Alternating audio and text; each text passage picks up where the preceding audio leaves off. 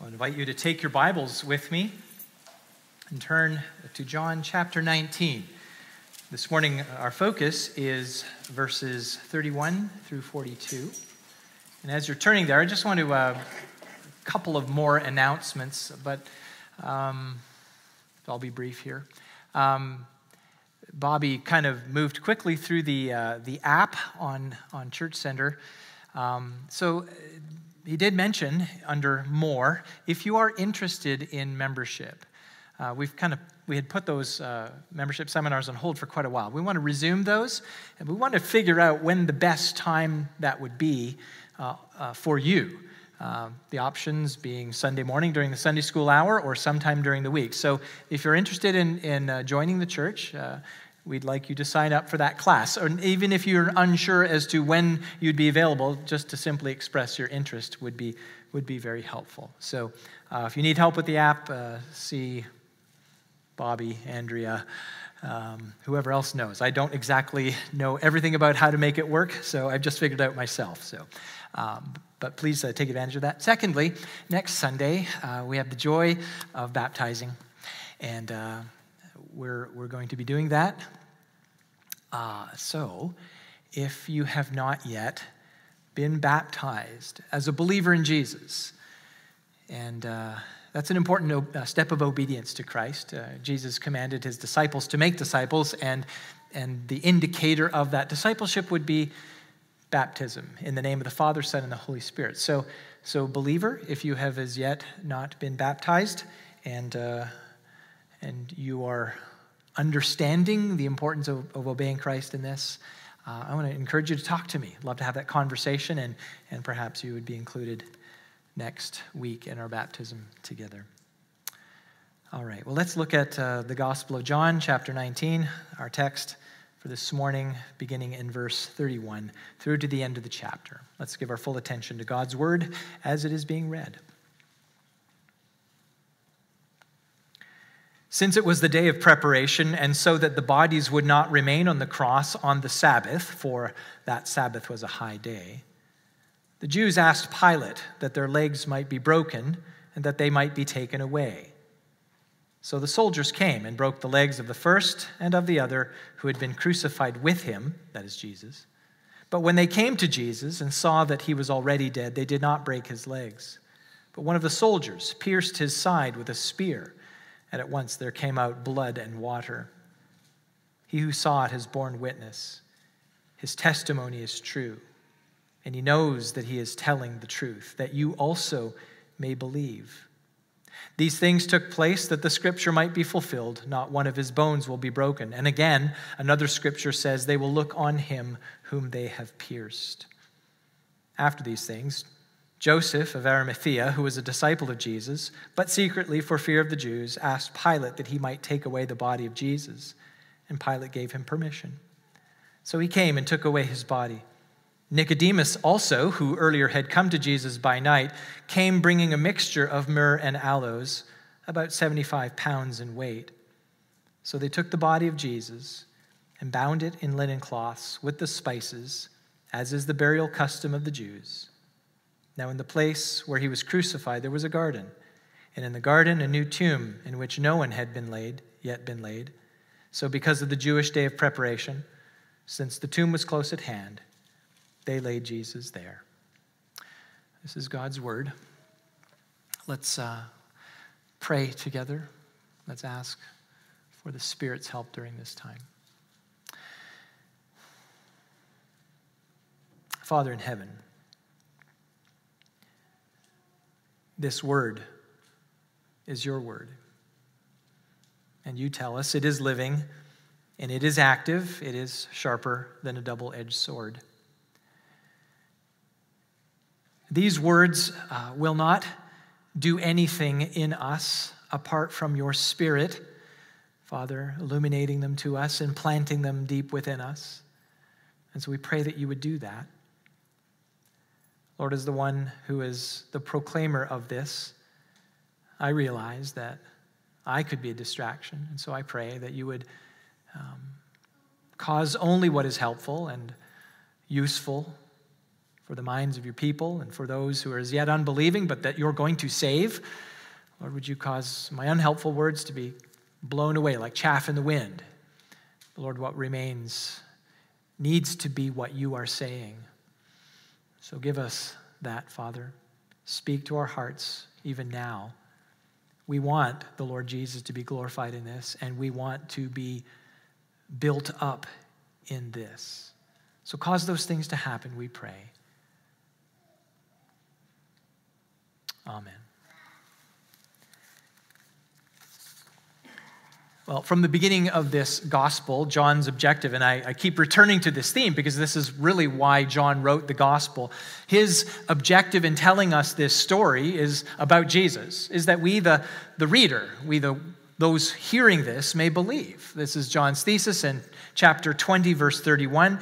He states that as well in this section here in verse 35 that we read together. John wants us to grasp this. John wants us to get Jesus. John wants us to believe so that we may live. Because in believing, truly believing in Jesus, that is where we find eternal life. I just realized that this is going to be a massive distraction. I'm sorry about that. All right. Yes, he wants us to believe so that we may have life. So there's another proof that John offers as we have read through this text. Another proof that he wants to tell us so that we may believe. Two more examples of Scripture being fulfilled. We see those in verses 36 and 37. And what these Scriptures do is they zero in on the moments right after Jesus has died. If you just look up in the text just before where we read in verse 31, the last thing Jesus says in verse 30. Jesus had received the sour wine. He said, "It is finished." And he bowed his head and gave up his spirit. So here are the moments after he has died. And John wants us to see, even in this moment, the Scripture is being fulfilled so that we may believe. Now, he notes two facts. Jesus' legs were not broken, as the other two were on his right and left. They were not broken like the others. And it was, in fact, to confirm that Jesus was dead, a spear was thrust into his side. The other Scripture being fulfilled is Psalm 34:20. There it describes God's care for the one who is righteous. And this is applied, the Psalm of David is applied to the Messiah. It's the quote there from that psalm, "He keeps his bones, not one of them is broken." So Jesus' legs were not broken by the soldiers. Now, being that it's Passover week, there's another possible image here which is being fulfilled from the psalm, that of being applied to Jesus in his death, that of the Passover lamb being slaughtered, because in Exodus 12, Numbers 9, it instructs there that when the Passover lamb is slaughtered, none of the bones of the lamb should be broken. That's perhaps an image that John has in view here, but all the same, he is giving this as proof that Jesus is indeed the Messiah, that Jesus is indeed the one who he claimed to be. Another Scripture that is being fulfilled here, Zechariah 12:10.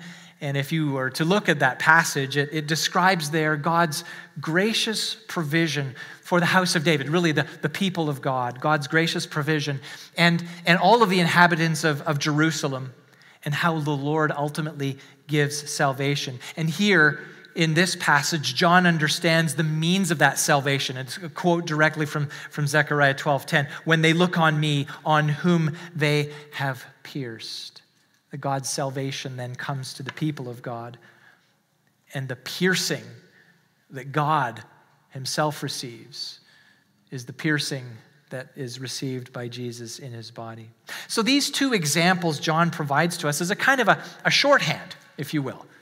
He doesn't fully explain them. He just says these Scriptures are being fulfilled here. They function as a kind of a shorthand for really what to help us understand what it really truly means to believe that Jesus is the Christ, the Son of God.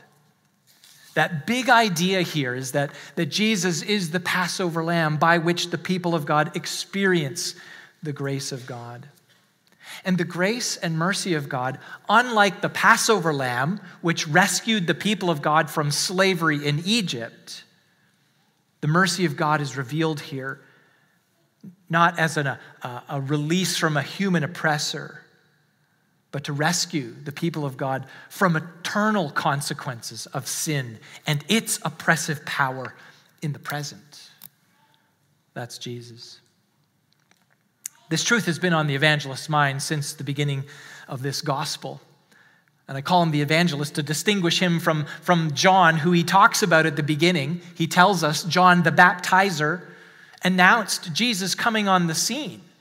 Behold, the Lamb of God who takes away the sin of the world. So for the reader of the gospel, for us, if we understand this rightly, believing in Jesus is not simply believing facts about him, that he is the Son of God, or that he is the Christ, the Messiah. It's not merely, but it's also believing the meaning of those facts and the facts of his dying and what his dying means. You see, the point I'm making here from this passage and drawing upon something the Apostle Paul says in reflecting on the very ministry of Jesus, the meaning of these facts is that Jesus became sin for us. The Apostle Paul writes in 2 Corinthians 5:21, I quote this often, for our sake, he, that is God, made him, that is Jesus, who knew to be sin, who knew no sin, so that in him we might become the righteousness of God. Now that Jesus became sin for us teaches us what has been done about our sin. That Jesus became sin for us teaches us what has been done about our sin, but it also teaches us what we should do about our sin. You see, as the one who became sin for us, Jesus' body was pierced. As the one who became sin for us, Jesus' body was prepared for burial. And as the one who became sin for us, Jesus' body was buried. And I want to use these facts about Jesus as a kind of a picture to show us, to teach us what we should do in response to what Jesus has done about our sin, what we should do knowing what he has done about our sin, what we should do about the sin that remains in our own lives. So as we move along, I want to show you how we should be thinking about and how we should be taking action on our sin. So first of all, Jesus' body was pierced. When there is a death, it needs to be confirmed. I think we all get this. Some years ago, a dear member of our congregation passed away in his home. And a number of people from his care group joined at his house, and I was called in to join them. And he was there in the home. And we had to wait for the coroner to show up. Because what the coroner does is effectively make a declaration. I mean, it was obvious. He had gone to be with the Lord, and he was there. But it was just his body.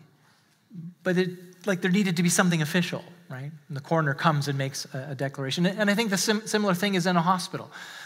Somebody comes in and they're doing life-saving measures, and in the end, everybody gets it. We couldn't save them. But the doctors, one of them, at least I've seen this on TV, they call it time of death. It's confirmed. Well, I think in a similar way, there's something going on in the scene that we see with Jesus. He's already dead. Now, crucifixion is an ugly and agonizing way to die. The Romans had perfected this very ghoulish practice, and they had perfected it for maximum suffering. Then that was meted out on enemies of the state. And the practice was to leave the bodies up on the cross so that whether they were alive or dead, carnivorous animals could start chewing at the feet. I know it's a very ugly scene. And vultures would eventually pick at their flesh. Death would come very slowly and usually by asphyxiation. Now, as I said, in that previous section, Jesus had breathed his last breath. He had given up his spirit. And so here we are in this scene as we look at this text. This is the day of preparation for the Sabbath.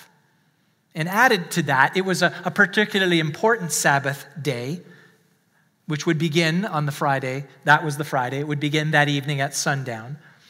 But it was a day of preparation for the Sabbath, and a Sabbath that took place during the highest holy week there was, which was Passover. And we're told at the beginning, so that the bodies would not remain on the cross on the Sabbath.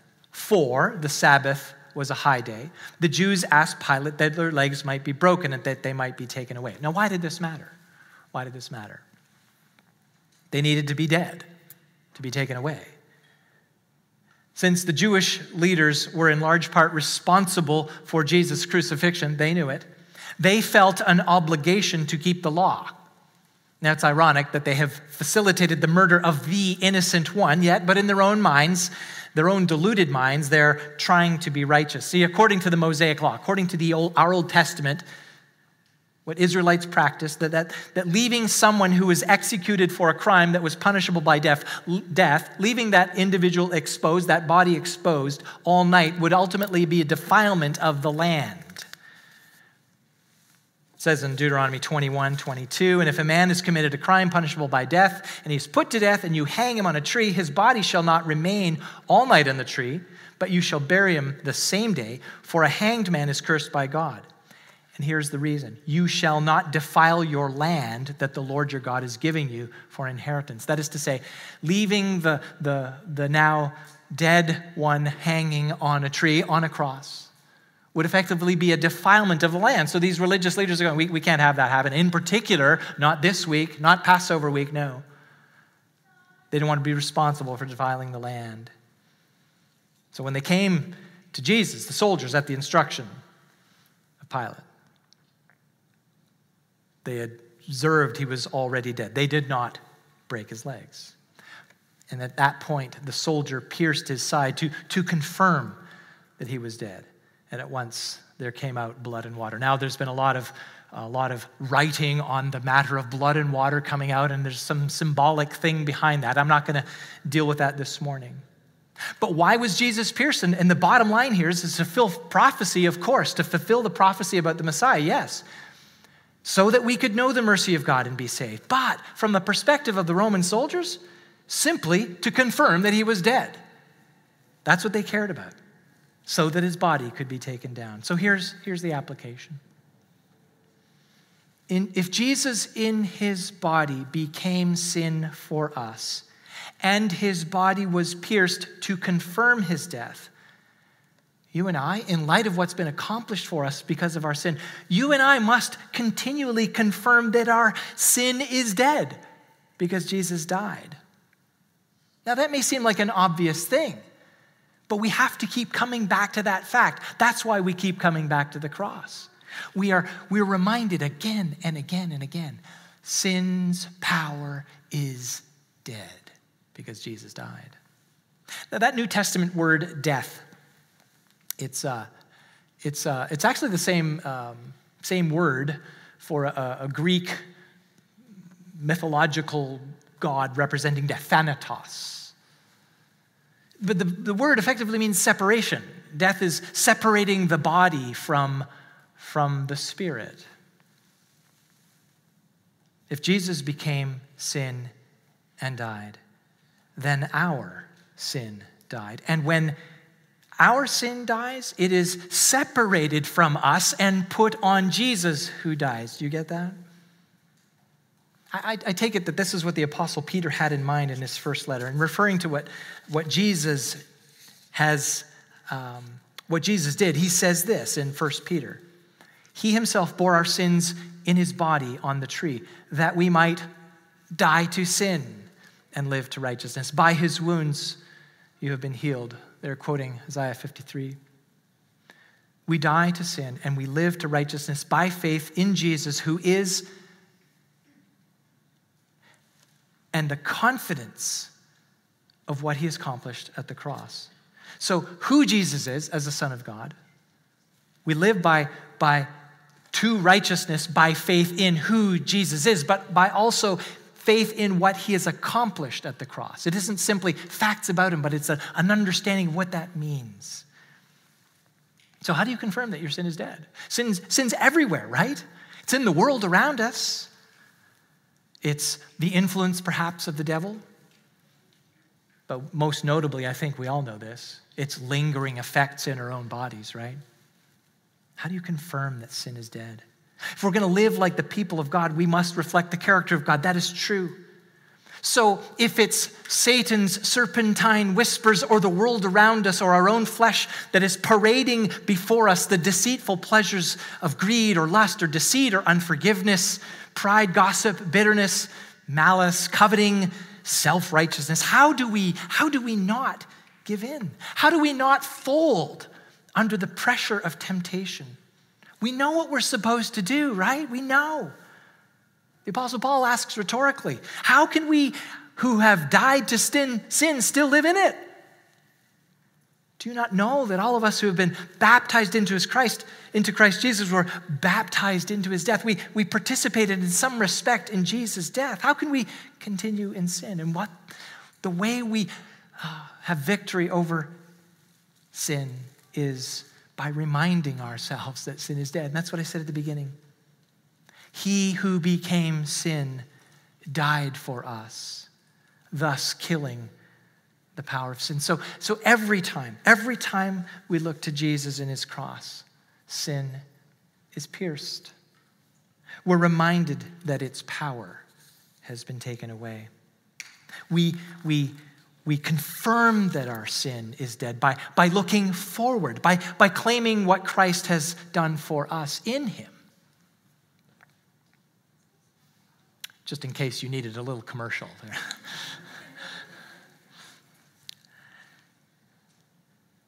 The writer of Hebrews says this, let us lay aside every weight and sin which clings so closely, and let us run with endurance the race that is set before us, looking to Jesus, the founder and perfecter of our faith, who for the joy that was set before him endured the cross, despising the shame, and is seated at the right hand of the throne of God. You see what Jesus has accomplished for us, not just in dying, but in rising and taking his place at the right hand of the Father.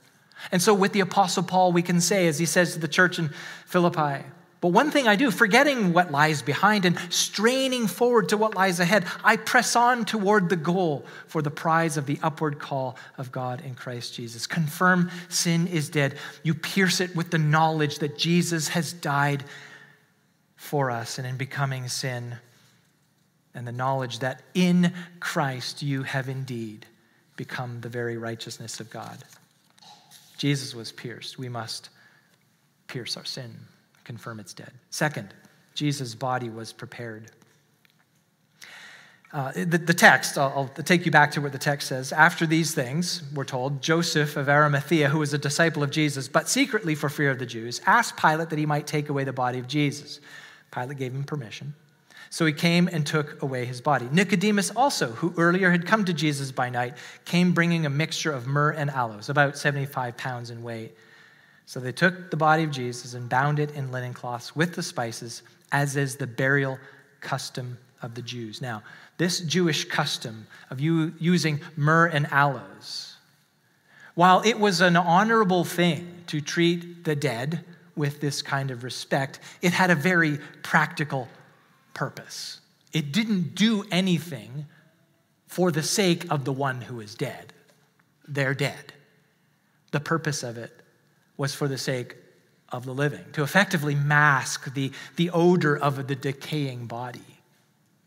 Now, clearly these men, in what they did to prepare Jesus' body, had no clue that he was going to rise again. They didn't understand what the psalmist said about the Messiah. Peter would, in fact, quote this psalm in his Pentecost sermon. But he says, the psalmist says this, "For you will not abandon my soul to Sheol or let your Holy One see corruption." You see, Jesus' body would never have decayed. It did not. It would not rot. It would not go through that process that any one of us, when dying, would. No, he would not see decay. He would not see corruption. But from their perspective, their act of devotion was for the sake of the living. To this point, Joseph was a kind of a quiet believer. He was fearful of the Jewish leadership. He didn't, to this point, he hadn't let it be known that he believed in Jesus. Nicodemus, who we encountered in chapter 3, Jesus had explained to him that entrance into the kingdom of God was predicated on being born again, born spiritually, born of God. Now here, both of these men are and both on the ruling council, both are treating Jesus' body with dignity by a proper Jewish burial. Great expense was had here, 75 pounds of myrrh and aloes. They assumed decay. Death assumes decay. And preparation needs to be made to mitigate the offensiveness of death. Now, the risk of perhaps stretching this picture, this metaphor, in the same way, you and I must prepare to put sin to death in our own lives. That it has been killed, that its power has been taken away, that it has been pierced, that's a reality. But we cannot be cavalier about it. We have to put sin to death in our own lives continually. We must keep preparing ways in which we would not fall into sin. We understand our weaknesses, don't we? It doesn't take much. It doesn't take much, does it? Somebody says an unkind word. I was confronted with this, and Kathy corrected me, walking into a store, fumbling with my mask, and somebody barked at me, "Put on your mask." I'm thinking, what do you think I'm doing? It's like, but Kat said, hey, watch your attitude. She was right. It's so easy to slip up, isn't it? We have to continue revisiting the fact that sin is dead, but it still seems to work its way in, doesn't it? I need to be prepared. Love my neighbor. I need to be thinking proactively how it is I will be kind when somebody is unkind to me. Preparation involves avoiding sin. The Apostle Paul says this to Timothy, understanding that he, like all of us, are in danger. He says to him, flee youthful passions and pursue righteousness, faith, love, and peace, along with those who call on the Lord from a pure heart. Pursue. It's not just avoidance, but fill it with something else, right? Don't just avoid the sin. Replace it with proactive righteousness, with proactive faith, with love and peace. That's what we should do. The proverb says this, ponder the path of your feet. Ponder the path of your feet. Think about where you're going. Then all your ways will be pure. Do not swerve to the right or to the left. Turn your foot away from evil. You know what those evil places are. You know what the things are that are going to trip you up. Prepare. Prepare your mind. Find some alternative. Recognize your own weakness. Don't put yourself in places where temptations are high. If you struggle with substance abuse, you're not going to be hanging around in a bar.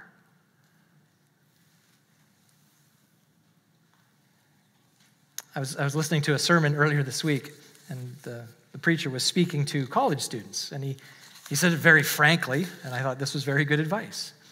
He said to them, you must decide for holiness during the day. He said, and I'm paraphrasing, he said, it likely won't go well for you if you're just trying to decide on Friday night in the back of your father's car. You have to make decisions in advance. And in order to prepare, we have to embrace the purpose of our lives as believers. Brothers and sisters, what does Paul say to the Ephesians? We are, this is Ephesians 2:10. He just told them, it is by grace you've been saved through faith. And this isn't your own doing, it's a gift of God, not as a result of your own work, so no one can boast before God. But then he goes on to say, we are his workmanship. God formed you. We are his workmanship, created in Christ Jesus for good works. And this is the beautiful thing, which God prepared beforehand that we should walk in them. God's got a list of things you can do. And it's our job.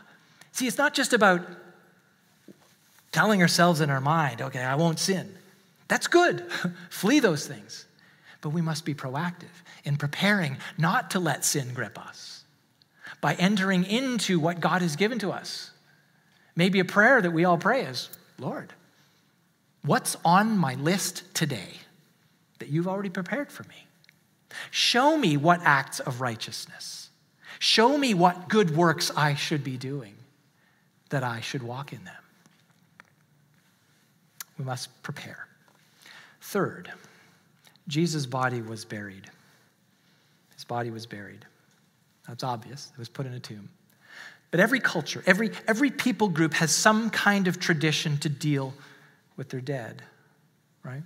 Everybody does that. Even in where horrific crimes of mass murder, think of Nazi Germany, they did something. Very dishonorably, of course, they did something with the dead. Why? Because a body that is rotting is offensive. In the same way, brothers and sisters, our sin, because it is offensive to God, must be buried. Jesus became sin for us and was buried. Now, of course, the tomb didn't keep him. He walked out and left our sin there. But likewise, our sin and the sin that remains in our lives, and while we're counted righteous in God's sight, that is a true statement by faith in Jesus. We have to continue to bury sin. We're told in the place where he was crucified, this is verse 41 and 42, the place where he was crucified, there was a garden, in the garden a new tomb in which no one had yet been laid. So because of the day of preparation, since the tomb was close at hand, they laid Jesus there. They put him in the tomb.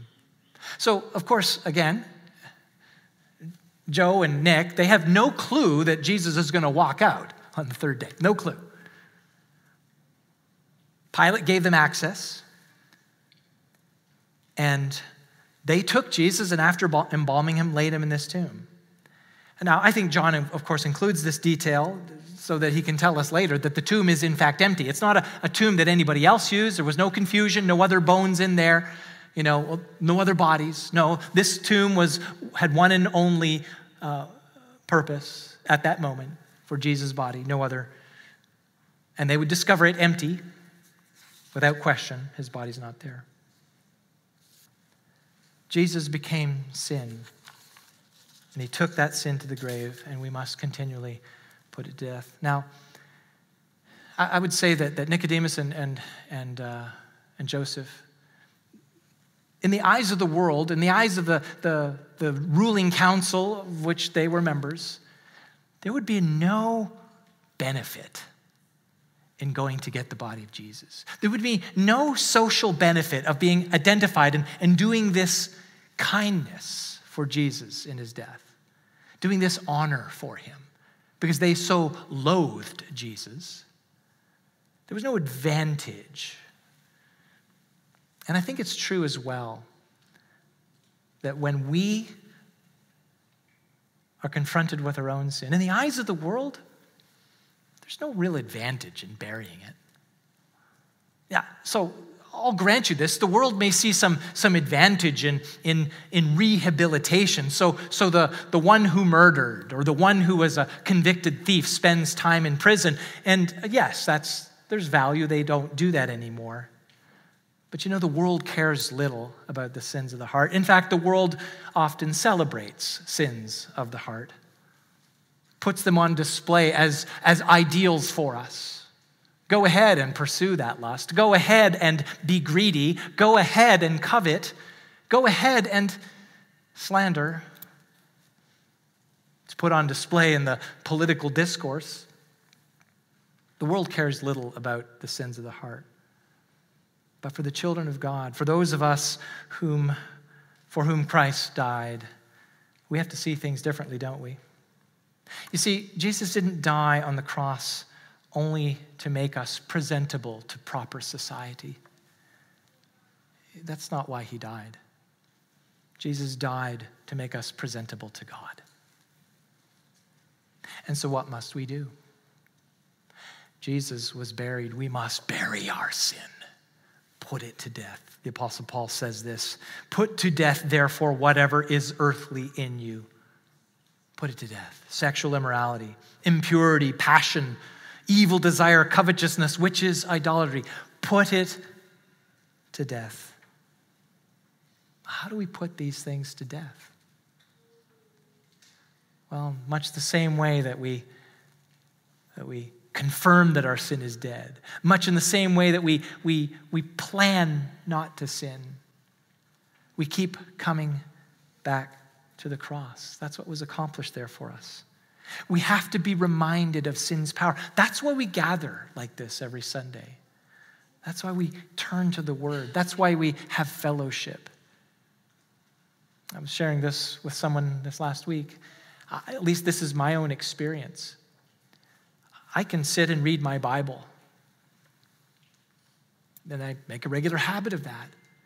But it's so much more comes alive to me when I'm sitting with another brother or sister in Christ and we share the Word together, and it just seems to stick more. I need you, and you need me to remind me of the gospel, to remind you of the gospel. We are reminded that sin's power is defeated. We have to take action on our sin. If you recall the story of Cain and Abel, God was displeased with his sacrifice, and he accepted Abel's.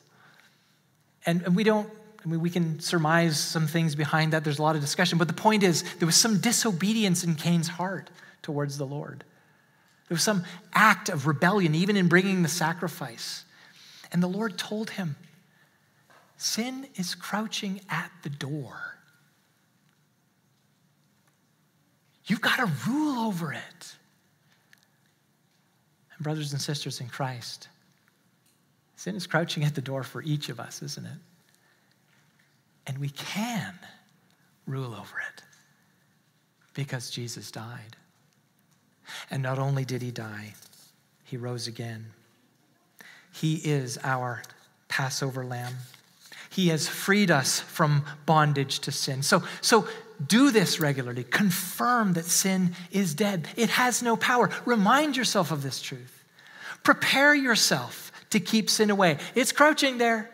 Prepare yourself and bury it. Bury the sin. Put it to death each and every day. And we do this by coming before the Lord in repentance. Because there isn't a day goes by when we've given in to something. And even if on the outside you look like you've got it all together, and praise God if you do, but they're still crouching at the door of your heart. Lust, coveting, pride, idolatries where we value things of us more than the things of God. It's crouching there. We must constantly come before the Lord in repentance. And in that repentance, that expression of we have done wrong, Lord, not to wallow there, but to come again to the cross and be reminded again, yes, that sin has no power over me because Jesus died. And there's coming a day when sin will no longer be able to touch us. Because just as Jesus walked out of that tomb on the third day, we will be raised to life with imperishable bodies, unsinnable bodies. And won't that be a glorious day? Until then, we are in the battle, aren't we?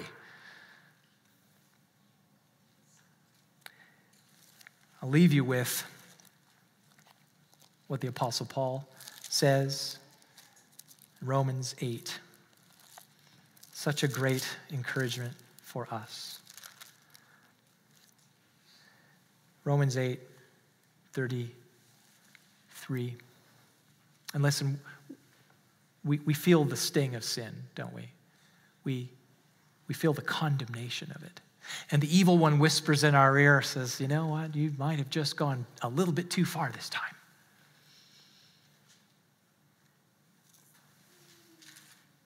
Paul says this in Romans 8:33, who shall bring any charge against God's elect? It is God who justifies. Who is to condemn? Christ Jesus is the one who died. More than that, who was raised, who is at the right hand of God, who indeed is interceding for us. And the next section is what we read in the verse that we quoted together. Who shall separate us from the love of Christ? Nothing. That's my summary. Nothing. Because Jesus died. So let's dwell on that as we leave this place where it's easier not to sin, but go out in the world where it is easy to sin. Come back to the cross. Let's pray. Father, we thank you for the power of what was accomplished at the cross. Jesus was pierced. Our sin is dead. Jesus' body was prepared. And Lord, teach us to prepare ourselves to do battle against our own temptations and against our own sins. And Father, help us once and for all to put away those things that do not please you because Jesus died. We have full victory in him, and we're so very grateful for that, Father. So remind us of these things, Lord, and teach us to walk in the newness of life that you've already granted to us. We pray it for the glory of Jesus. Amen.